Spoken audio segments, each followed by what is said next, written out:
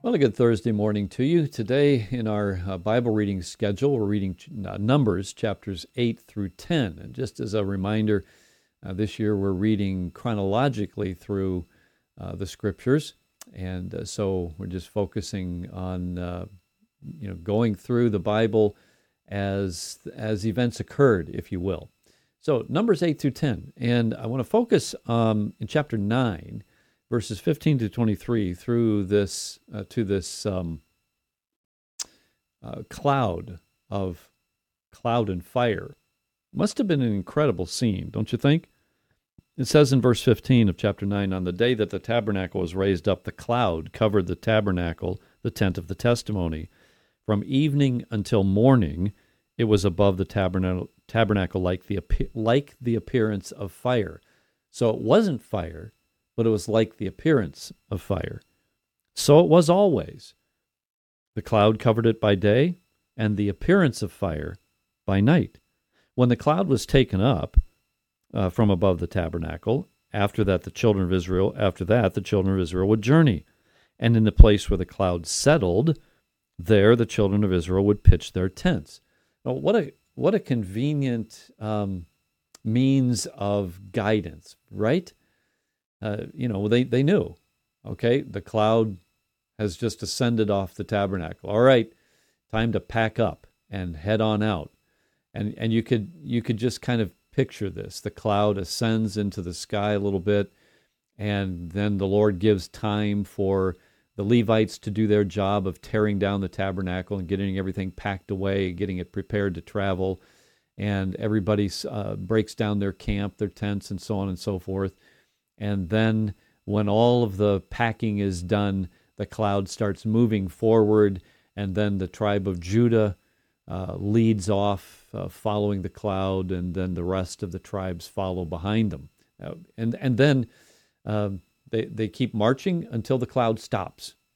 When the cloud stops, hovers above the ground, then they know, okay, we set the tabernacle up right underneath this cloud, and everybody knows where to set up their camp around that, and so forth. How convenient. What a convenient thing to do.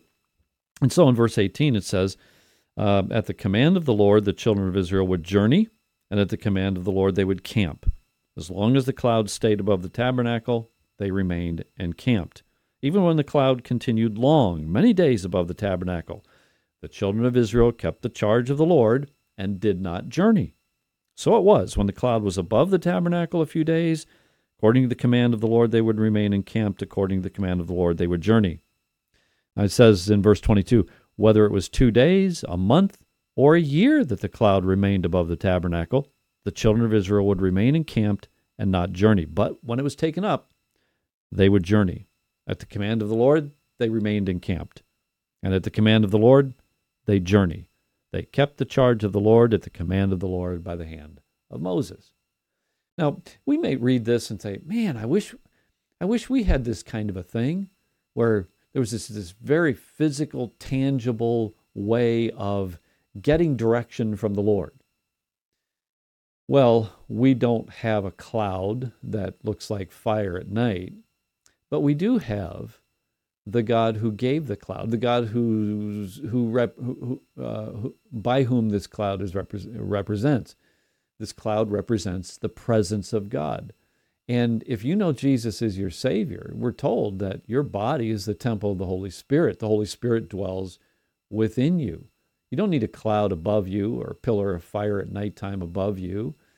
You have the Holy Spirit dwelling within you. And how does he guide you? What does he use to guide you? Well, he doesn't use a cloud. He doesn't use a pillar of fire. He uses the Word of God. You have to keep in mind that when all of this occurred in the book of Numbers, in the wilderness wanderings, the children of Israel didn't have what you and I have. We have the completed Scriptures, the whole counsel of God. We have it. And the Holy Spirit uses that Word to guide us. We don't need a pillar. We don't need a cloud. We have the Word, and we have the Spirit dwelling within us. Let's give thanks for the guidance that he gives to us through the clearly revealed Word. Our Father and our God, we marvel at times when we read of these events of the Old Testament and how there was very tangible, physical ways of experiencing your presence. And in some cases, we pine for that. But Lord, we thank you for the Spirit of God dwelling within. We have so much more revelation. I pray that we would act upon it, we would receive it, we would listen to your Spirit as he applies it to our hearts and our lives, and we would follow his direction, even as the Israelites followed the cloud. We pray in Jesus' name and for his sake. Amen. All right. Well, listen, have a great Thursday. May the Lord bless you in it. Good day.